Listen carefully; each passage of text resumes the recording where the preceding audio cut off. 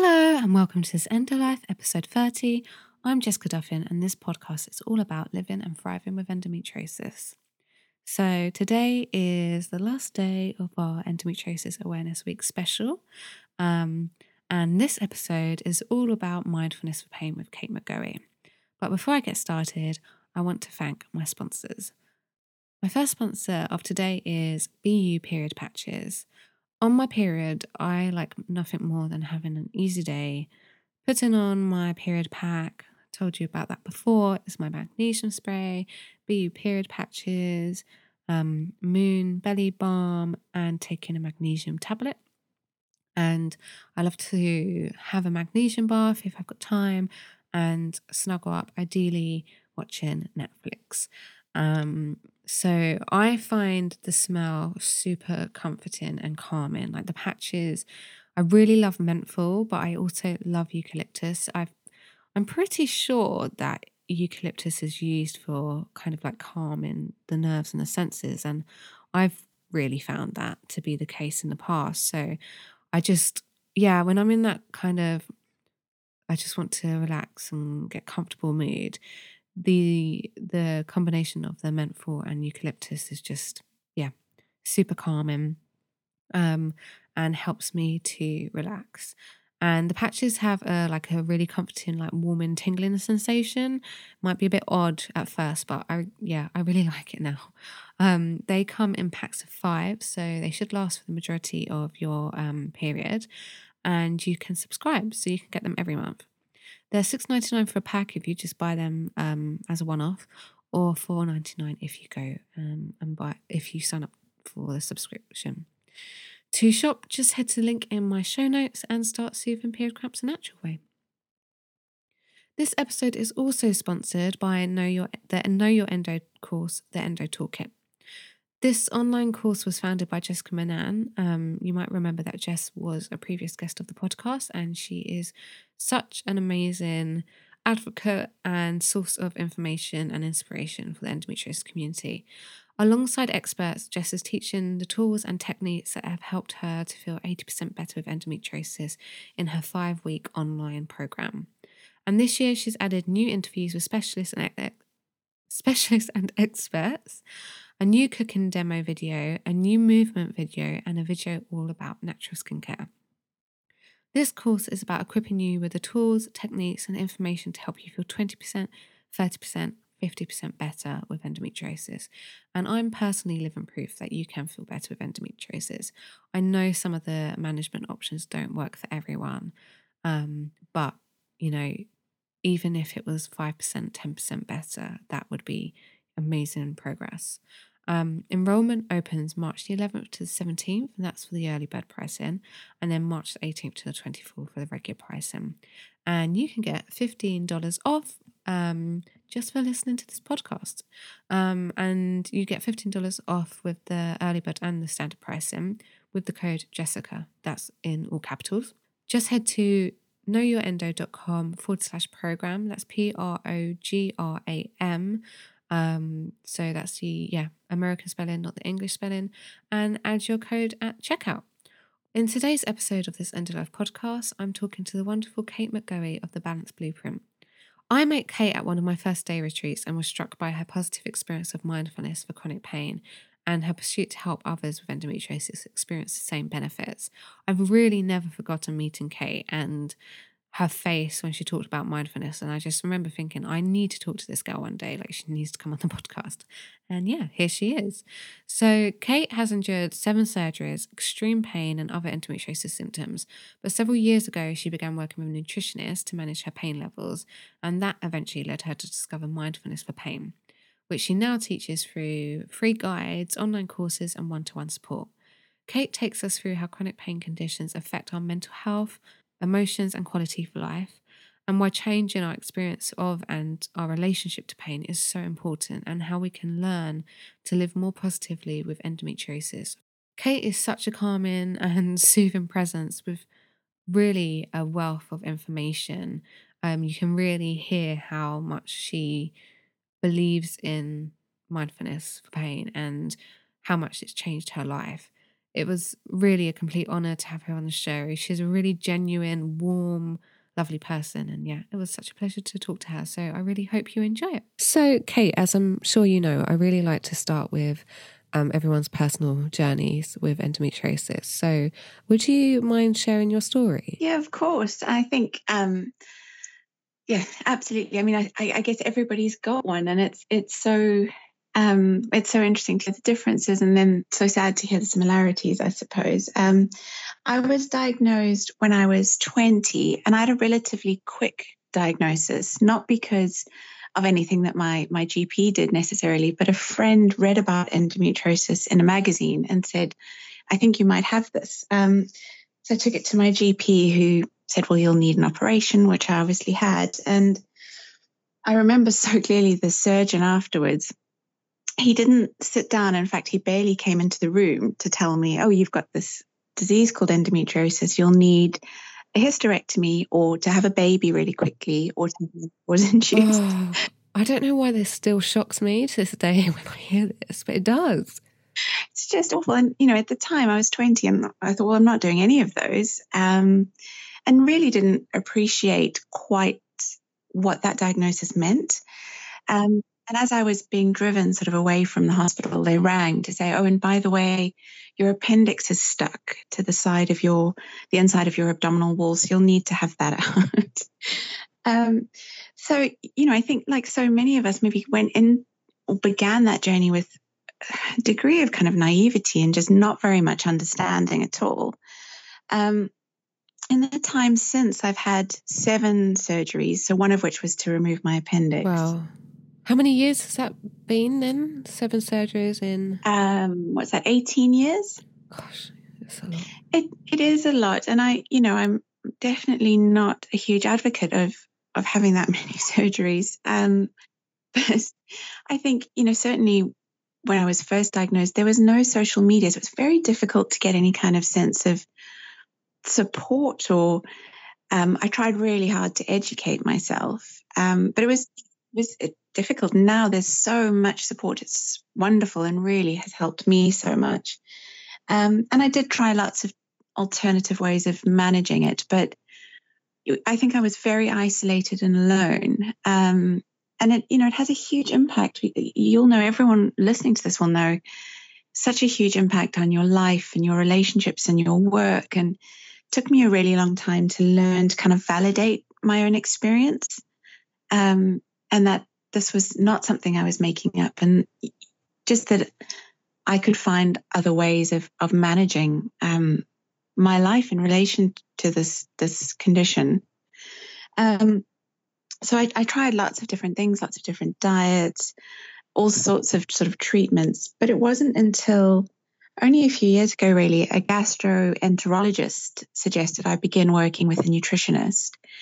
And like I said, I tried different diets, but I thought this time I'm going to get support from someone and I'm going to really, really make it work.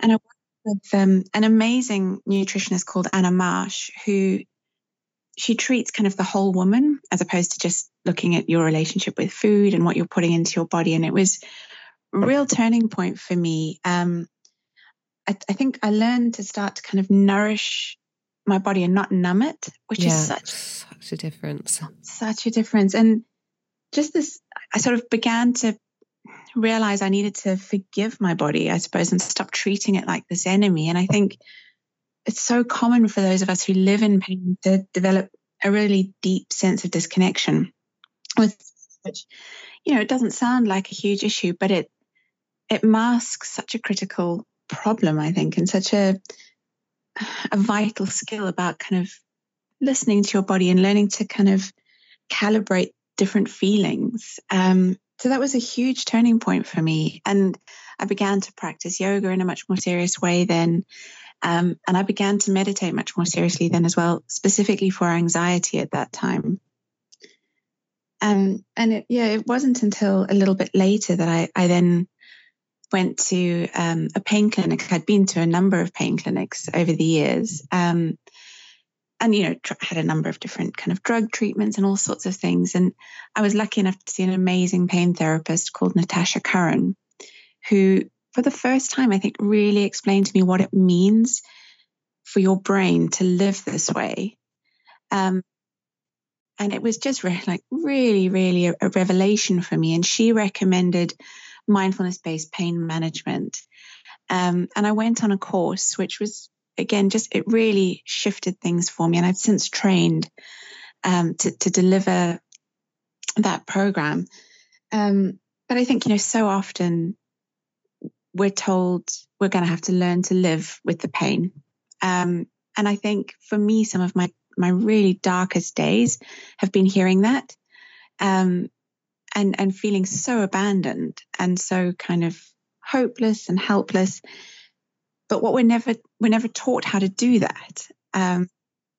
It's so interesting, and we can live with it. We can live well with it, and I know that's what you're very much about. And there's so many great resources out there, but I just think from a medical perspective, we're so rarely taught that it's possible. We're just sort of told to get on with it. And for me, that was the beginning of actually learning how to do that. Absolutely.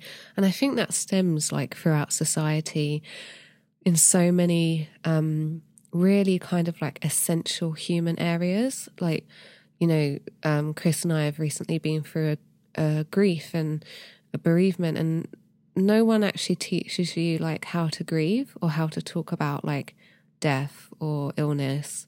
And so there's really essential basics that we're just not taught, and we're expected to know how to deal with or fumble our way through, living with chronic pain, bereavement, even, talking about sex or actually understanding how to have a healthy relationship. Absolutely. I think there's just this assumption, and people, so much is taken for granted that there is this understanding. And like you say, just sex or the way our bodies work. I'm always amazed at how little I know about my body, and it's this incredible thing that's doing amazing things all the time that we just don't think about, or we take for granted in so many ways. It is amazing. And I want to touch upon what you were saying, that you went to this. So you went to a pain clinic. Firstly, was that on the NHS or was that private, or was this when you were in Joburg? This was actually, she was through private medical. Okay. But I think you can definitely go to pain clinics on the NHS, and I think she does practice on the NHS as well. She also runs meditation retreats, actually. She's on Twitter, if anyone wants to look her up. Okay, I'll add, if you can send me that, I'll add her to the show notes. I'll add her Twitter handle to the show notes. And maybe just to be mindful of her time, if you do want to contact her for the retreats and stuff, I would just follow her, whatever instructions she puts on her website. So if there's a form or an email for people to do that rather than bombard her with tweets, I don't want to be responsible for someone having hundreds of tweets. So back to that pain clinic. You were saying that you learn the impact of pain on the brain, and I think I'm right in thinking that you were at the Endo Research Now event. We were both there. And were you in the lecture room when there was a researcher talking about the actual neurological impact of pain on the brain and how it shrinks certain parts of the brain?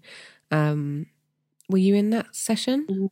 Yeah, it was fascinating. I can't remember it all because obviously I was live tweeting and filming for Endometriosis UK, so I couldn't take everything in. But do you remember what those changes were? Yeah, so what she was talking about was the difference in the structure of the brain, and I think the flexibility of the brain, which is really interesting because I actually didn't know, I wasn't really aware of that. I did ask her because I think in a room full of people who potentially are going to catastrophize anything, medical, having a long history of chronic conditions, what's the long-term impact of that? And I think it's really interesting. And she sort of said that they're not sure yet, but that it's maybe not something that could be reversed, which is so interesting. So different parts of the brain will will be overextended or overused. And there is no primary cortex for pain in the brain. So you've got a primary cortex for hearing. So you've got a primary audio cortex, things like that, but not for pain. So it'll be felt in multiple areas around the brain. Right, okay. Which is really interesting. So the impact, I guess, then is much broader. Yeah, fascinating. And am I right in thinking that she was saying it affected our responses to certain events? So maybe we were more likely to experience like anxiety in a heightened way and stress because of the way it had changed the brain. Yeah, absolutely. And I think they did a lot of tests where they put people who have chronic pain into kind of brain scanning machines and introduced various stimuli, it's kind of painful stimuli, which sounds just awful. And they could see that people who have this experience of chronic pain do react very differently to other people, and their stress and anxiety is heightened. And I think that's our minds are so amazing, our brains are so amazing, but we attach emotion to physical sensation, and the meaning that we attach to those sensations kind of feeds it and expands on it. And studies show that anxiety and stress can exacerbate physical pain, but the reverse is also true, which is really, really interesting. And I think it's actually of more than just academic interest, because what it starts to show us is a bit of a path out of some of that suffering in a way. Because if we can use our minds to ease emotional suffering, then we can start to maybe temper a bit of control over it, which I think is fascinating. And, it's really interesting that they don't know the long-term effects yet, because have you read Ask Me About My Uterus by Abby Norman? No. Okay, so it's kind of her story of self-diagnosis and working out, being believed by doctors. And it ends on a kind of a cliffhanger. I really actually want to contact her and ask her, like, did you get an answer? But she's an incredibly intelligent woman. She's a writer, and amongst other things. And she kind of starts losing her vocabulary and forgetting things, and just her cognitive function is really going downhill, and she's never experienced that. And they scanned, after much like pushing, they scanned her brain, and they saw that some of her like neuro pathways were dying off, but they didn't know why. And I really resonated with the way she described her cognitive like symptoms, because I've noticed like a decline in my cognitive abilities over the past couple of years. And really, it's like one of the key reasons why I left employment. And I actually chased down the researcher at the end of that talk, and I was like, I read this book and that's exactly what I'm experiencing. We both have endo. Like, do you think that there's some kind of damage going on there that's affecting these cognitive abilities? She didn't really answer. She couldn't really answer. She was in a bit of a rush. But I wonder, if it's because I'm not in pain on a daily basis anymore.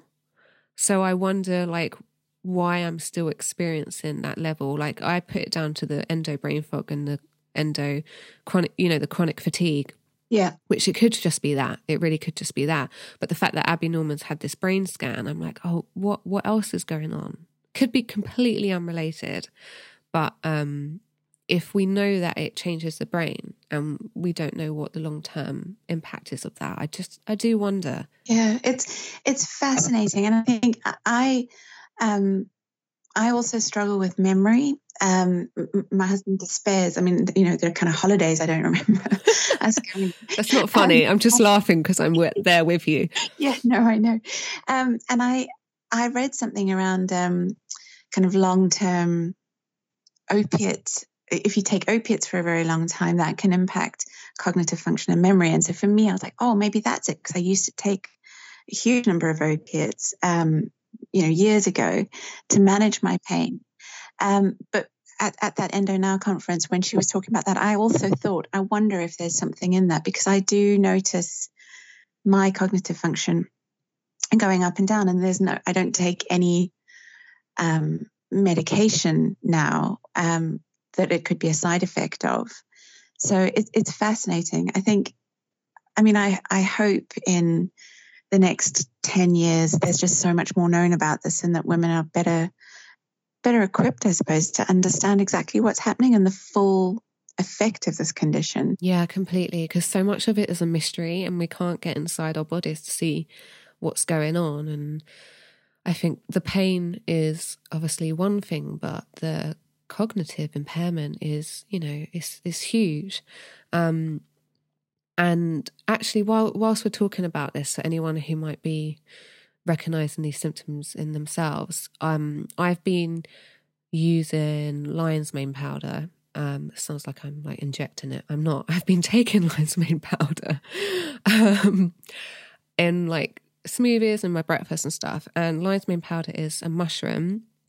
I've written about this in my columns and on Instagram.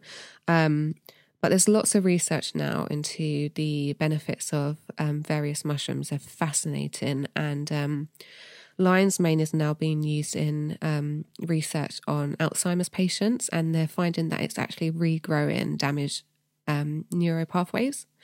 So I hope I've said that right, like repairing neurons and things. So I've been taking it, and it's like been shown to help with cognitive function, memory, focus. And I've been taking it for 6 months, and the difference is so obvious to me. It's really incredible. It's been really, really helping me. It's actually changed my ability to get through the day and how I work. So much so that my boyfriend started taking it. And he's like noticed a difference pretty much like almost like immediately. As always, these things don't all work for everyone. I mean, maybe lion's mane does, but I don't like to, say everything's going to fix people. So if you're interested, it could be worth researching because it's definitely helped me with my symptoms. I've been drinking the Four Sigmatic. Oh, really? So there's a lion's mane one, and then there's a chaga one. Yes. As well. And I take ashwagandha, which is I think it's also a fungus. Yeah, I take that too.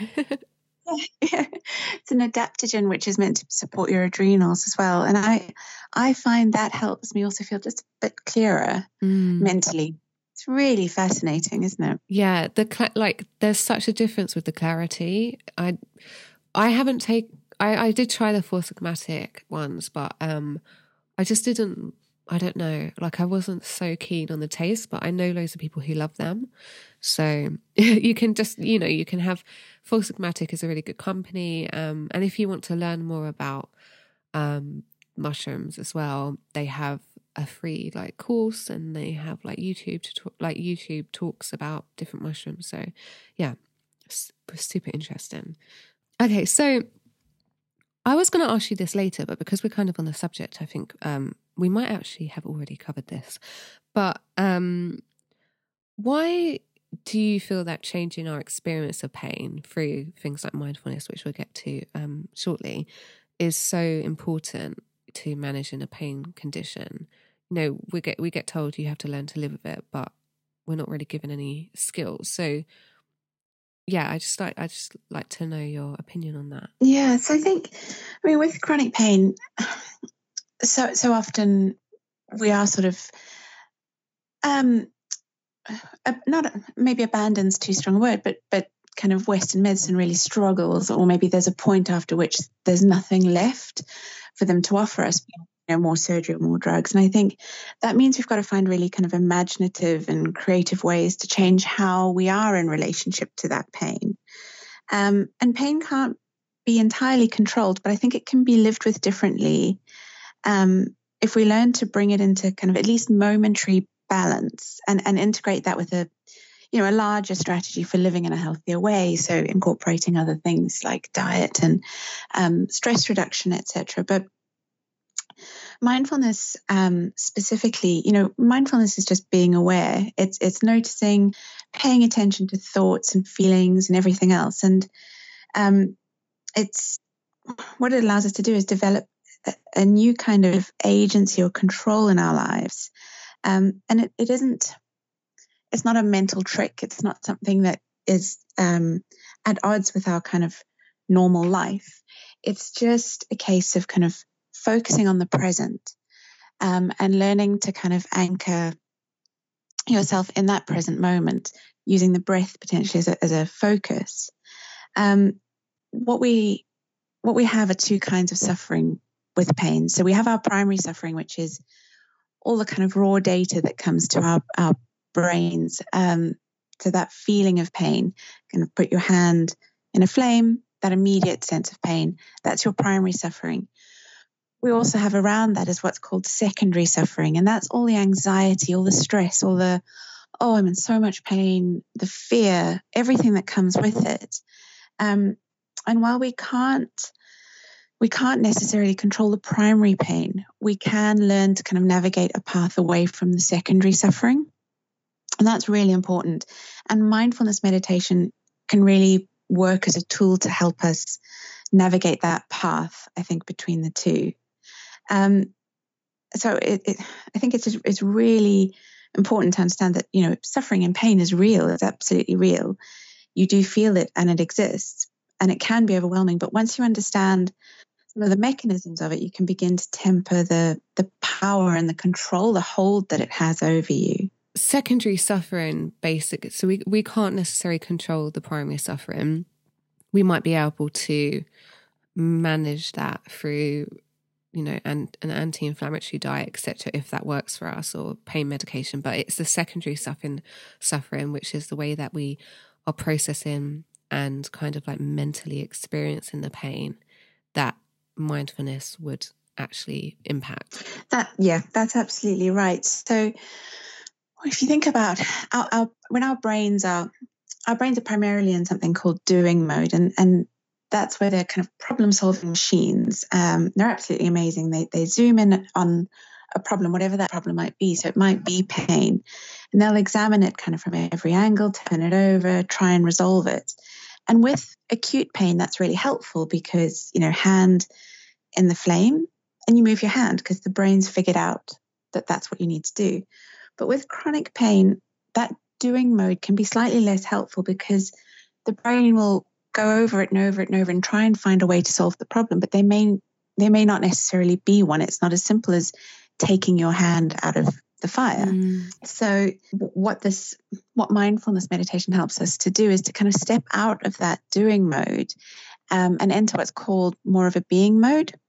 And it's when we're in this being mode that we're able to start to see the difference between the two. So we're able to kind of notice our feelings. We're able to be more present.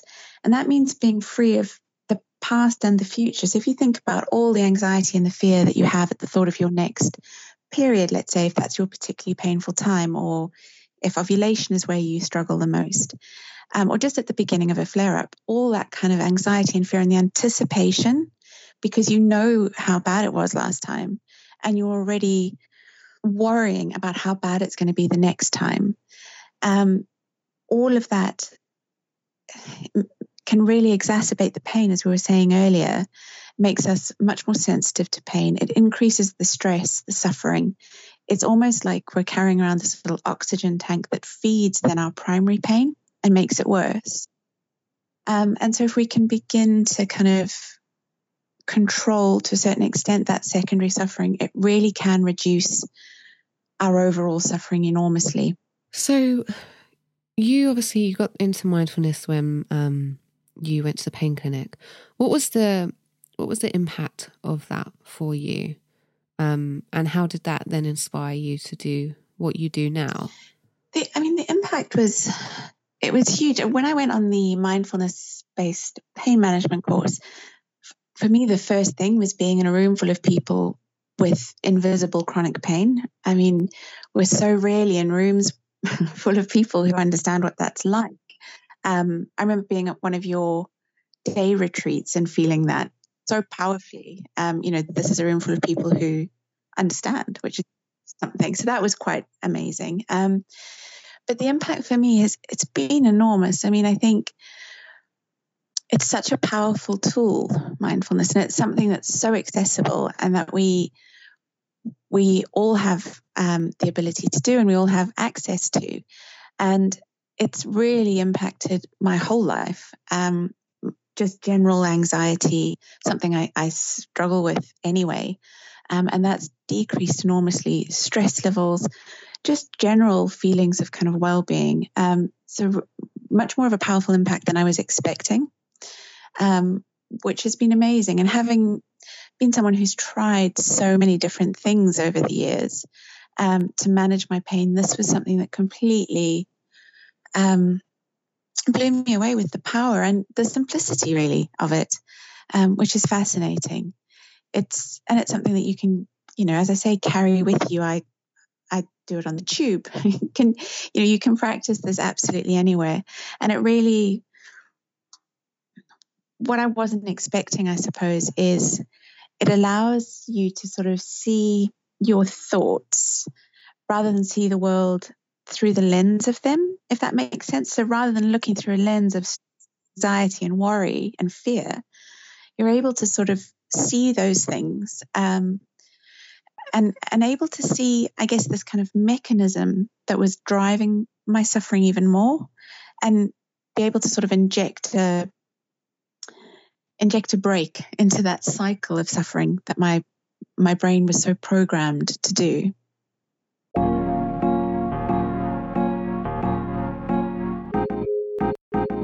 Just a reminder that BU Period Patches are today's sponsors. BU Period Patches are sourced by nature and backed by science. They're made with 0 chemicals, are 100% natural, and provide period cramp relief for hours. These oils are scientifically proven to reduce muscle cramps and therefore pain. I really, really love what this company is doing. Not only are they providing alternative and natural pain relief options for people with periods, but to date, all of their profits have gone to either endo, PCOS, or adenomyosis causes and petitions. These guys really mean business, and I seriously think they're paving the way for better periods. An absolute pleasure to work with, and I'm speaking with them personally on a weekly basis, and they genuinely care. So yeah, I'm really honoured that these guys are sponsoring these episodes, and I highly recommend trying them. They come in packs of 5, so they should last for the majority of your period, and you can subscribe to get them every month. They're $6.99 for a one-off pack, or $4.99 if you go for the subscription. And to shop, just head to the link in my show notes and start soothing period cramps the natural way. Today's show is also supported by the Gluten-Free Baking Academy. You might remember Heather Crosby from the first season. I think it was the first season. She is such a wonderful woman. I absolutely adore her, and I adore her recipes. I have her cookbooks. They're incredible. Heather puts, I don't know, like 1,000% into everything she does. And her recipes are just exceptional and delicious and super healthy. And the Gluten-Free Baking Academy is no exception. This is a 4-week online course where you get to make bagels, buns, sourdough, gluten-free cinnamon rolls, all of that good stuff. And it's delicious. They're completely dairy, egg-free, gluten-free, gum-free, chemical-free. These recipes are really nourishing for your body, and they're good quality recipes. They're straightforward, and they deliver beautiful gluten-free baked goods. Really, I feel Heather is I feel like she's trailblazing for gluten-free baking, because I just think for some reason, people seem to assume we're so desperate for bread that we'll eat anything. Sometimes I am. But at the same time, I want to eat good food. And so Heather is just a lifesaver. I love baking as well. So this is super fun to do, in my opinion. But yeah, I just think Heather is like at the forefront of gluten-free baking. I really do. And I think it's amazing that she's cracked it. So if you're interested, head to the link in my show notes. If you use that link specifically, I get a little percentage from that, and that helps me cover the cost of this show. You can take the free course tour. The course is $199, and it starts on the 11th of March. Enrollment is open now.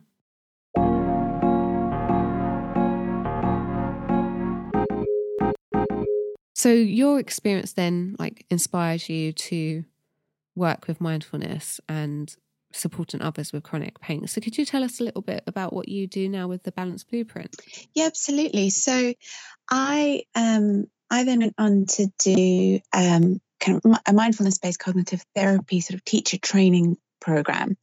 And what I do now is run online programs for women between 8 and 10 weeks long to support them to kind of build this habit of mindfulness into their lives, but kind of all the things that come around that as well in relation to pain specifically. So helping them understand things like the impact that physical pain has on our emotions. So we've talked about that quite a bit already, but how those two are sort of inextricably linked and how we can start to be aware of that, pay attention to it, as well as things like negative automatic thoughts, impact that has on stress, and then the impact that stress has on pain, and how we can kind of balance that using mindfulness as an approach.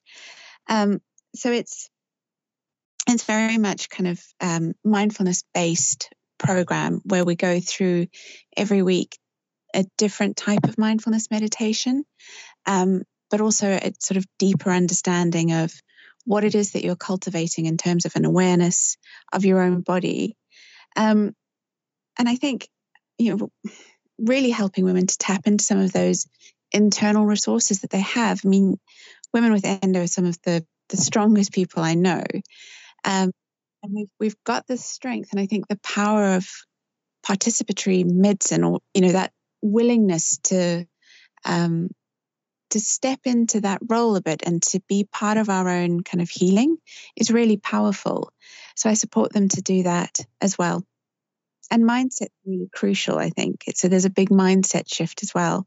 If you think our kind of best thinking has gotten us to where we are now, and if that's not somewhere that we want to be, and we want to change that, we need to do the work. So it is very much about taking action, taking stock, and then taking action and kind of moving forward in a really sustainable way that'll hopefully set you up to have this long-term approach to managing your condition. Absolutely. And I think that's going to really, it's just going to change so much of the damage that doctors have, unfortunately, not all doctors, but a lot of the doctors that we come into contact with can make us feel really helpless and just like a helpless victim. And that's completely natural to feel when you are struck with a disease that is currently incurable, and we are met with a shrug and there's nothing we can do for you. You're on pain meds for the rest of your life, or, there's not really many answers. So I think you kind of naturally and completely understandably, this is without judgment, fall into this mentality of like, there's nothing I can do. It's always going to be this shit, And I think having someone say, actually, you can take some power back. It might, you might not be able to fully control this disease, but you have some choices here, and there are ways to, make this experience less difficult. It's kind of revolutionary, because this is not what you hear when you're in the doctor's office. Yeah, absolutely. And it's such a shame. I mean, like you say, the damage that's been done to women who've heard that, over and over again, maybe in some cases, from different doctors, from the same doctor, that in terms of thinking you're making it up, that validation or invalidation really, and the grief and the anger, and there's so much around this experience, even talking about that kind of the impact on our kind of cognitive function, you start to think you're going mad, because that's not something that people talk about in relation to a disease that's typically, gynecological, or very much abdomen. And it's actually understanding the full impact that this condition has had. And, I've experienced enormous grief and so much anger that I've carried around for years and years, over conversations I've had or times I've been dismissed by specialists, and really learning that we do have the ability, not to get rid of the pain, but we do have the ability to kind of, as I said, temper the control that it has over us to a certain extent.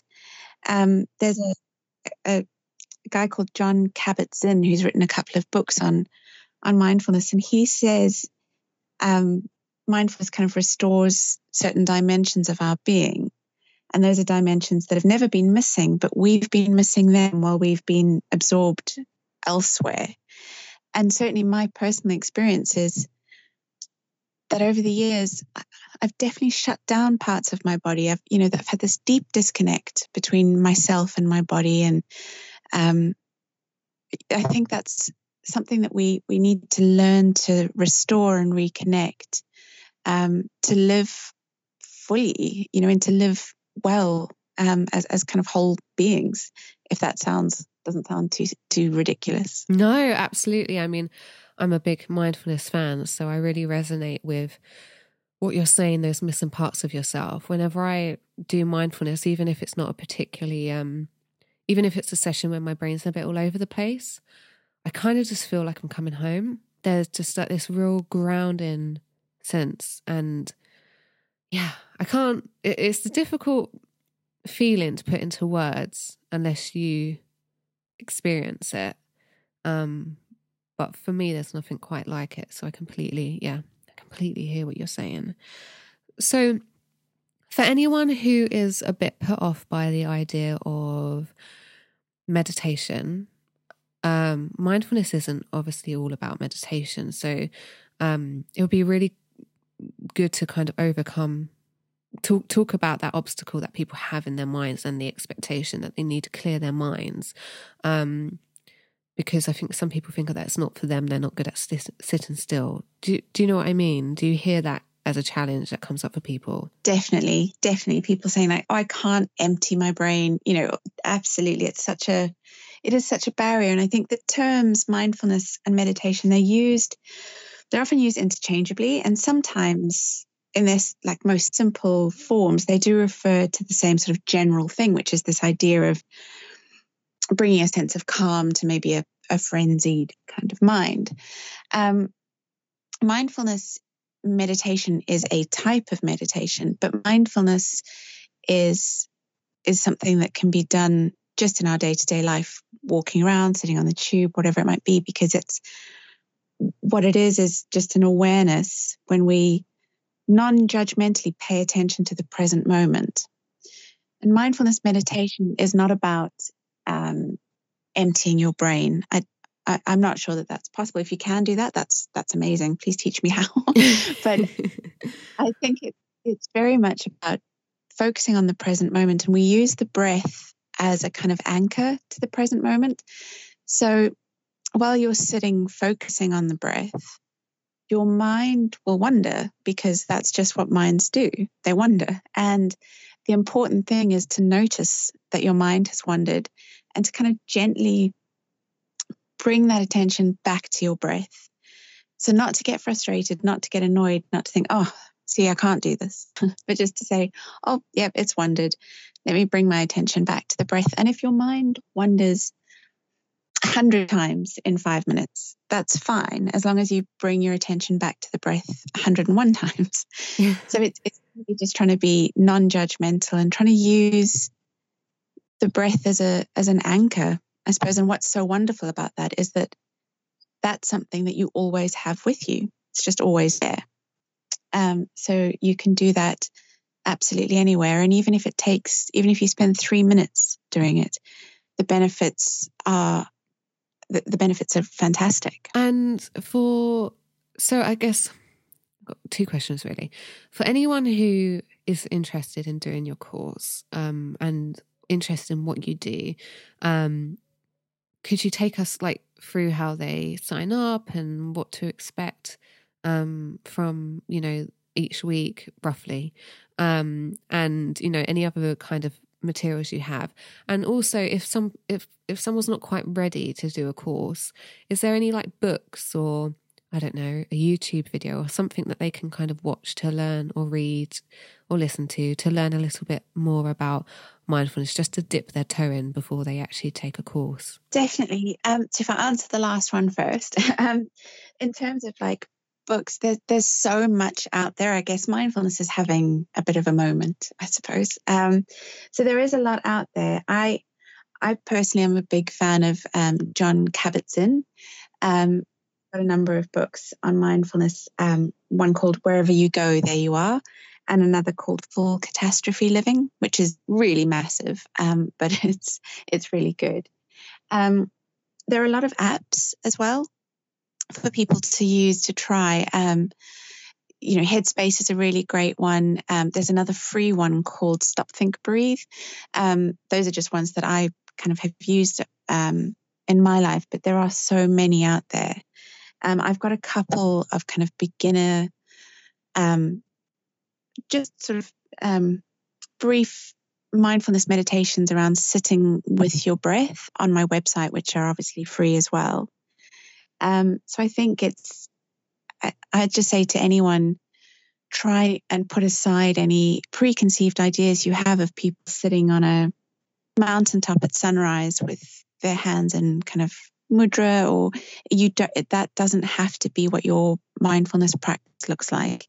You can be sitting in a chair, you can be lying down, you can be sitting on your living room floor. You know, it can be whatever you need it to be. To do, just try and just try it, I guess. And then in terms of kind of the program I run, anyone who's interested, I'm on Instagram, so either find me there or on my website, and I guess we'll link in the show notes to those. Yeah. And send me a message. I'll be launching the next kind of intake in April. So anyone who's interested, let me know, and I can kind of stay in touch around that. And the sort of structure of the course is very much an introduction. So we're not going to jump into the deep end with kind of any kind of long meditations. We actually start with something called a body scan, which people might be familiar with, which is really just lying down and moving your attention and your focus through different parts of your body. And what that does quite powerfully, particularly for people who live in pain, is you start to realize which parts of your body aren't in pain. And I know that sounds really simplistic, but it can be quite powerful when you're used to being consumed with this idea of pain and suffering and feeling often a little bit broken or a little bit as if your body's let you down. So just recognizing and maybe appreciating the bits of your body that aren't in pain is quite powerful. And then we move through different meditations, nothing complicated and nothing especially long. But each week there'll be a new one, just to build up a bit of a toolkit, I suppose, so that you've got a practice that you can use when you need it.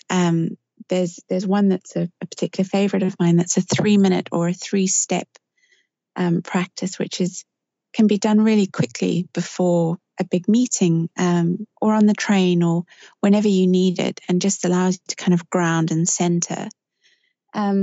We also focus a lot on habits and what it means to form habits, because that's such a big barrier. Everyone's so busy these days, and finding the time to practice something like this can be a challenge. And I understand that. I don't spend an hour and a half every morning meditating and doing yoga as much as I might like to. It's finding ways to build this sort of practice into your existing busy life. So we do focus a lot on that as well. And crucially on identity too, because I think if you've lived in pain for a long time, it becomes quite intertwined with who you are. And there's a shift needed there, I think, as well. So we do focus on that and understanding that what's required really is a willingness to do this and to open up to a different way of approaching your pain. So we'll work on that a lot as well, because that's something that doesn't come naturally to us. I think when faced with pain, we're typically very used to pushing it away or bearing it or ignoring it, because that's how we've gotten through things. But actually, in my experience, pain will always find a way of getting your attention. So what I'm trying to introduce is a different approach, one of kind of more mindful acceptance of ourselves and our suffering, which requires turning towards that pain to a certain extent and accepting it, which doesn't mean giving up or giving in. In this context, acceptance means more of a pause, a kind of period of allowing that then allows us to kind of embrace life and not simply tolerate it. But that is a shift. There's a shift around that. So mindset's a crucial part, a really crucial component as well. It sounds amazing. And, you know, I don't get pain much, but I still really want to do the course because I think it will be so useful. I don't know if, you know, one day my pain will return like it once was. So yeah, it's just sounds brilliant. So if you had a pain flare up, could you talk us through what you would do personally in that moment with, you know, through mindfulness? Yeah, absolutely. So, I mean, just this morning, I've had a bit of a flare up actually. And I think even as someone who practices this every day, and, you know, and I use the word practice because it is a practice, because it's not something that you do 10 times and then you're an expert and problem solved. It's something that requires, you know, kind of constant coming back to. And in meditation, there's something called a beginner's mind. And, you know, I might have days where I just can't seem to kind of focus on my breath. And then days where it's much easier, and that's just normal. So that's why I suppose I use that word practice. But even with a practice going back years now, I still immediately, as I felt this pain this morning, kind of find myself straight away thinking, what is that? What is that? What part of my body is that? Why is that so sore?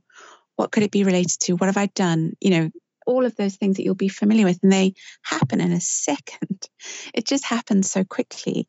And you'll know also from the Endo Now conference when that lady was saying in relation to the brain, the complex nerve system in the abdomen is so complicated that it's very difficult for us to know even which part of our abdomen is causing the pain, but we still try and work it out. So this, you know, I'd gone into that immediate, like, what is it? What's causing that pain?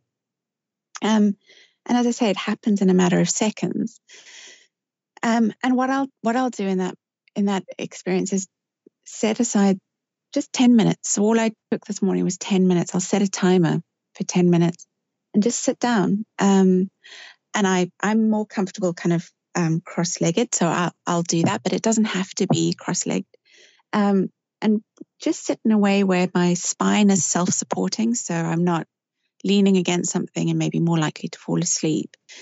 But just bring awareness to something real and something solid, so the ground beneath me. For me, that's hugely helpful to just focus on being supported physically. And something that's solid and that I can really rely on, as opposed to kind of maybe the rumination that's going on in my mind.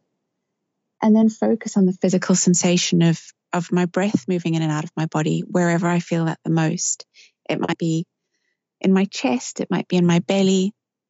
It may be that it's particularly a strong sensation in my nostrils. And just, again, being aware of that physical sensation, it's really helpful to kind of get out of your mind and get out of that stressful, anxious kind of cycle that your mind might have gone into. And then just focusing on the breathing. And some days I find it useful to count my breaths if I'm feeling particularly scattered or a bit frenzied. Just kind of in on the inhale, a 1 on the inhale and a 2 on the exhale, going up to maybe 10 and then starting again.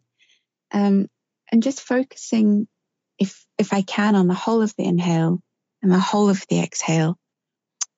And when I do find my mind wandered to this morning, it would still wander to kind of maybe a bit of worrying. I find it really useful to just almost label what that thinking process is as, okay, that was worrying, bring the mind back, to stop myself attaching to that thought too much and kind of following it down a bit of a rabbit hole, just coming back to the breath.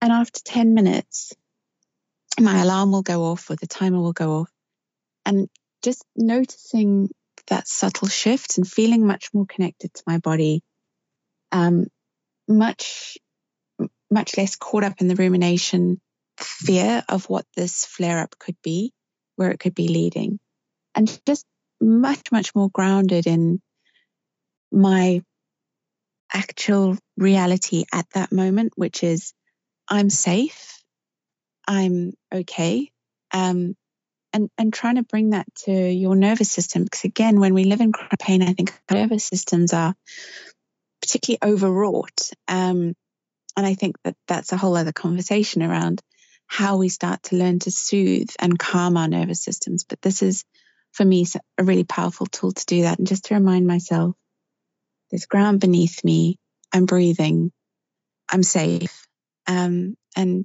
it really does powerfully shift your perspective. Thank you so much for that.